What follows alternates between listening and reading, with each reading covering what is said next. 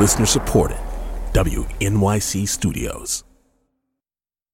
This is Death, Sex, and Money from WNYC. I'm Anna Sale. And this week, I want to share something with you that our colleagues over at Radiolab have made for kids. It's a podcast series called Terrestrials, and it's all about finding wonder, comfort, and rebelliousness in nature. We're going to share a little bit of one of my favorite episodes of Terrestrials and a conversation I had with Lulu Miller, the co-host of Radiolab, who led its creation.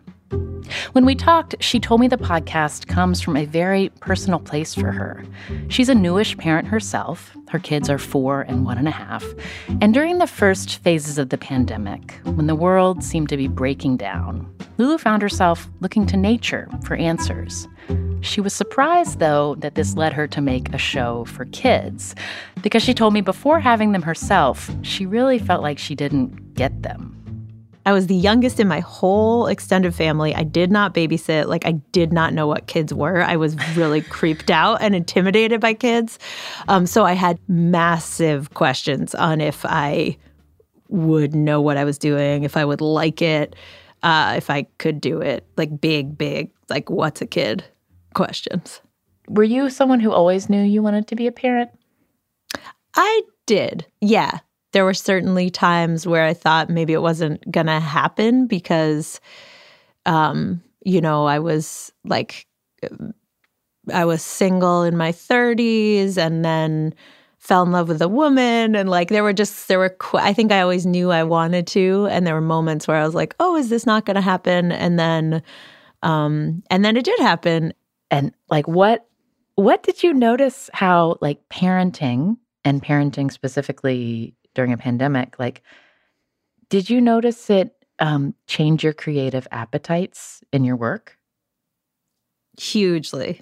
Yeah. I think it's been the biggest creative shift in my life. I think I went into it, I had kids somewhat late. I was 36 once I got pregnant. And so I think I went into it with the lowest of low expectations. I think I had a worst case scenario in my head of I'll never have time to do work and I won't want to, and I'll be too scattered and worried and parasitized. My brain will be parasitized and I'll be a zombie and I won't be able to work. And I think part of me waited, in part just because of the life journey I took, but I think I also wanted to just be okay if I never did anything creative again, which I think now I see as this cultural message we get that's really toxic. And in certain ways it is realistic. There is a big change.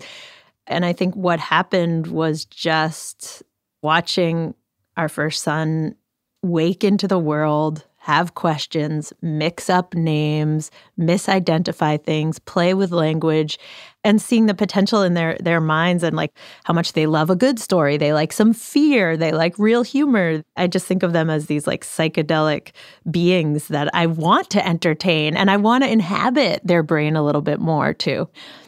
And that was my big change. I kind of thought kids, I had a really patronizing view of them. You got to use dumb, simple words and keep it real, easy, and safe. And actually living intimately in a household with 2 of them, it's no, they're drawn to fear. They're drawn to questions. They're drawn to the hard stuff and real humor. And so I think suddenly living with them and liking them made me get actually hungry about creating work for them. Oh, that's so, it's interesting that the great fear before becoming a parent, you used the word parasitic, you thought it was going to becoming a parent would suck away your ability to 100%. be productive. And then now you describe this pull to inhabit their tiny brains, you're kind of parasite on their wonder. And I am. Oh, I am. I'm the worst. I'm parasiting their wonder. I mean, literally, I will give him credit. My older kid, one day my wife, 2 years ago, my wife was like, who's your favorite? I don't know why she said this. I think she was fishing. She was like, who's your favorite person in the world? And he paused and he goes, and he is very into trucks. Still is, always has been. Trucks are his thing. And he just pauses and he goes, Truckee Rhodes. And we were like, what? Like, who's Truckee Rhodes? Is he a character? We looked him up. He's not. And so he like invented Truckee Rhodes, who then became this like character in our lives, and now I pitched as a children's book that is coming out soon. Wait, are you serious? 100%. Like, it's Truckee Rhodes is coming. You're Truckee manifesting Rhodes Truckee Rhodes? Like, I wrote a book for him for Christmas, like, because I wanted to bring Truckee Rhodes to life, and he's just like a super generic construction dude, and he sees different kinds of truck. Anyway, I wrote the book just out of fun to like entertain my kid and make Truckee Rhodes real.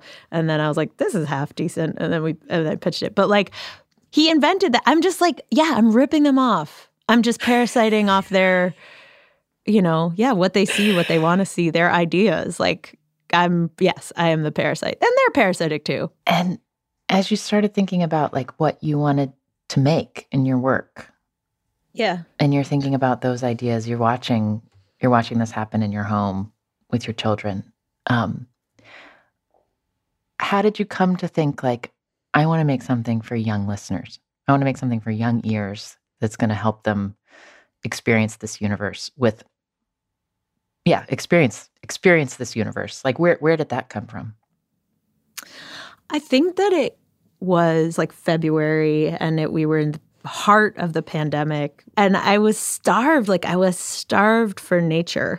Like, I just wanted to fill my ears with leaves and animals, and I wanted to look there.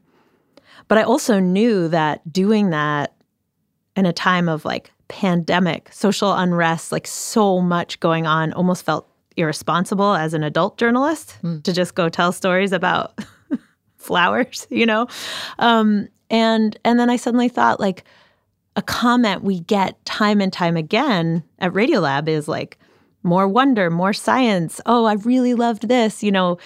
Can you make a feed that's just for kids where you're not going to accidentally hear something really tough? And so I knew that there was the hunger there. Like, Radiolab had made a Radiolab for Kids feed at the beginning of the pandemic because parents were asking for stuff to listen to, and so there was hunger.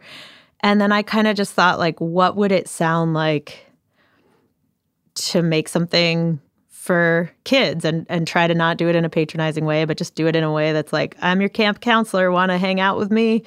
Yeah. That's so, well, you know what that makes me think about, Lulu, is it makes me think about how, like, I don't know if this is actually true, but I do notice that since I've become a parent, I take in a lot more media about nature. Like, there's just, that's what children's books are about. Like, animals, nature, like, look at this world around us. Like, so it's interesting that you felt the nature pull first, and then you were like, kids can be my excuse. I mean, that kids is the programming. That is the truth. Like, that is the truth. Like, I was hungry. I was starved in ways sort of literal and spiritual. Yeah. And so as you, like, when you finally gave yourself permission to fully be the, like, camp counselor guide on these episodes and make this thing, when you were picturing who was listening to you, who did you picture? I think in a weird way, like myself as a 10-year-old, who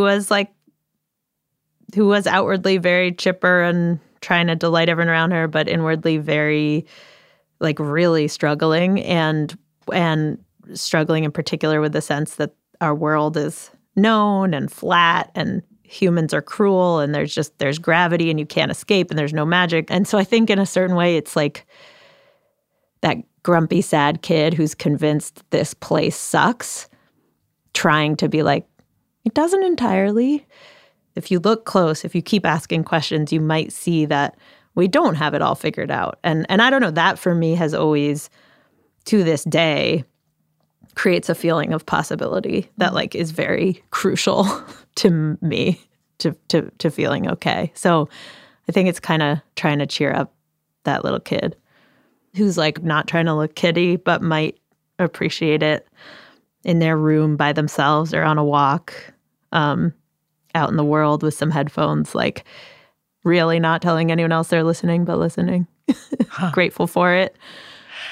And maybe it seems like the logic of this is very clear to you, but to me, it's very interesting. Like the idea that there are exceptions to the rules is something that is relieving and like hugely, yeah. And why is that? Why are the rules to young you and to current you like feel bleak?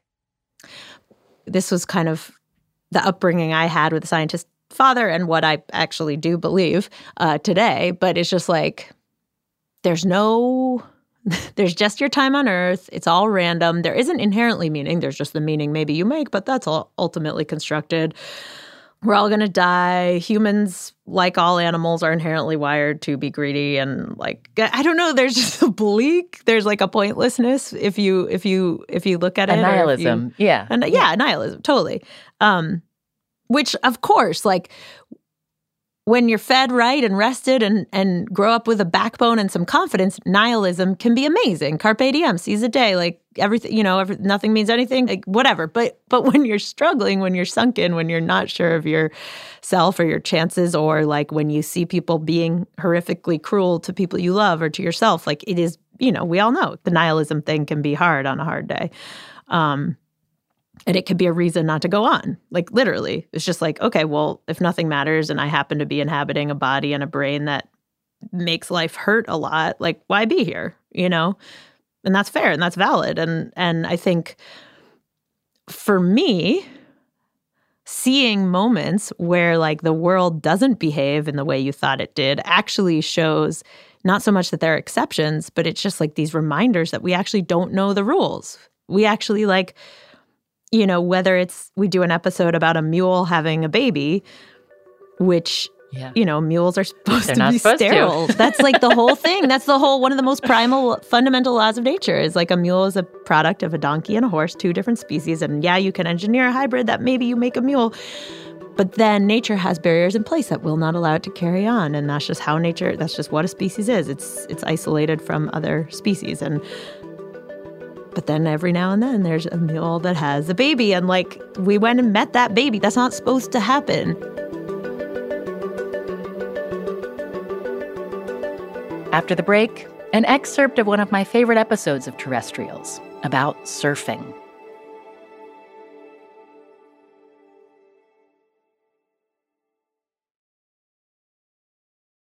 This is Death, Sex, and Money from WNYC. I'm Anna Sale. Terrestrials is a new series for kids from our colleagues over at Radiolab. And one episode I really loved introduced me to A.J. Dungo, a graphic novelist and surfer. Did you grow up loving the water? No, no, not at all. I was terrified. I would just sort of sink. The feeling of starting to swallow water and trying to open your eyes in chlorinated water and it just burns. It wasn't fun to get out of your comfort zone.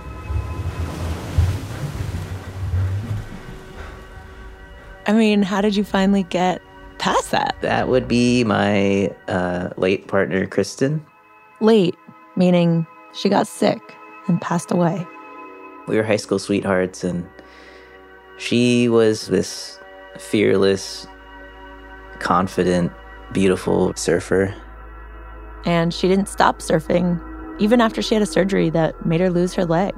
I think it was seeing her pick up a board and go out and charge with a smile on her face and ruin her prosthetic leg in the process. I was like, man, when you're in the presence of someone like that, you want to do stuff to impress them, obviously.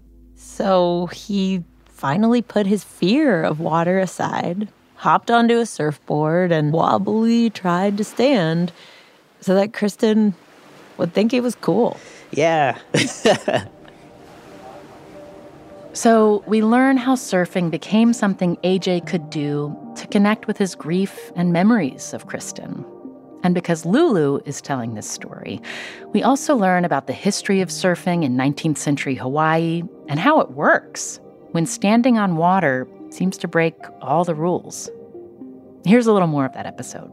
Okay, and now I'm going to turn to my scary page in my notebook where I've been scribbling things about the physics of surfing, because I'm trying to understand what's going on that allows humans to stand on water.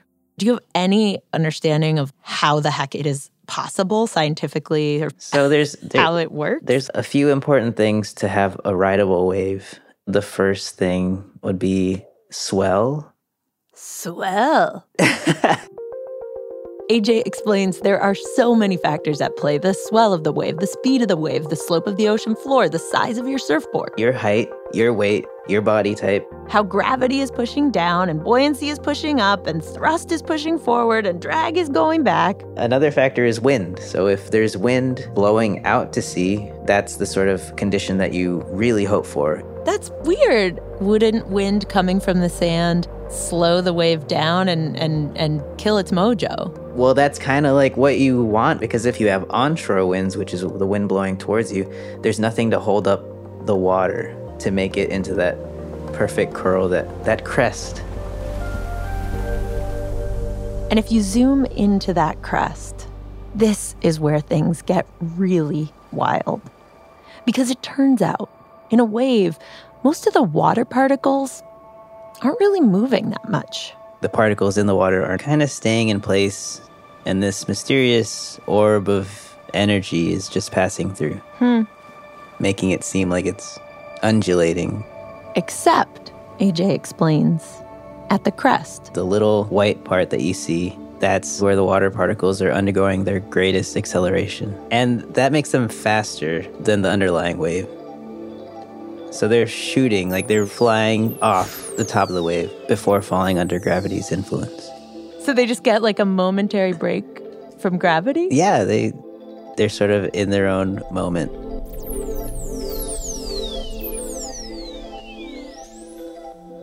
That is thrilling to think that for a moment, that tip of the water, the crest, the white part where it's breaking, there is an escape, not just in a spiritual way, not just in an emotional way, but like physically. Yeah, you can see it. Like you can visually see them rushing ahead of the rest of the wave.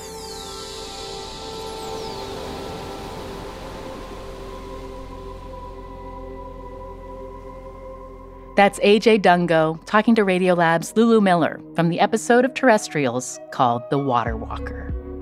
You can find the whole Terrestrials series in the podcast feed called Radiolab for Kids, and there's also a link in our show notes. Give it a listen. I think you'll like it, whether you're a kid or not. Tracy Hunt produced this episode. I'm Anna Sale, and this is Death, Sex, and Money from WNYC.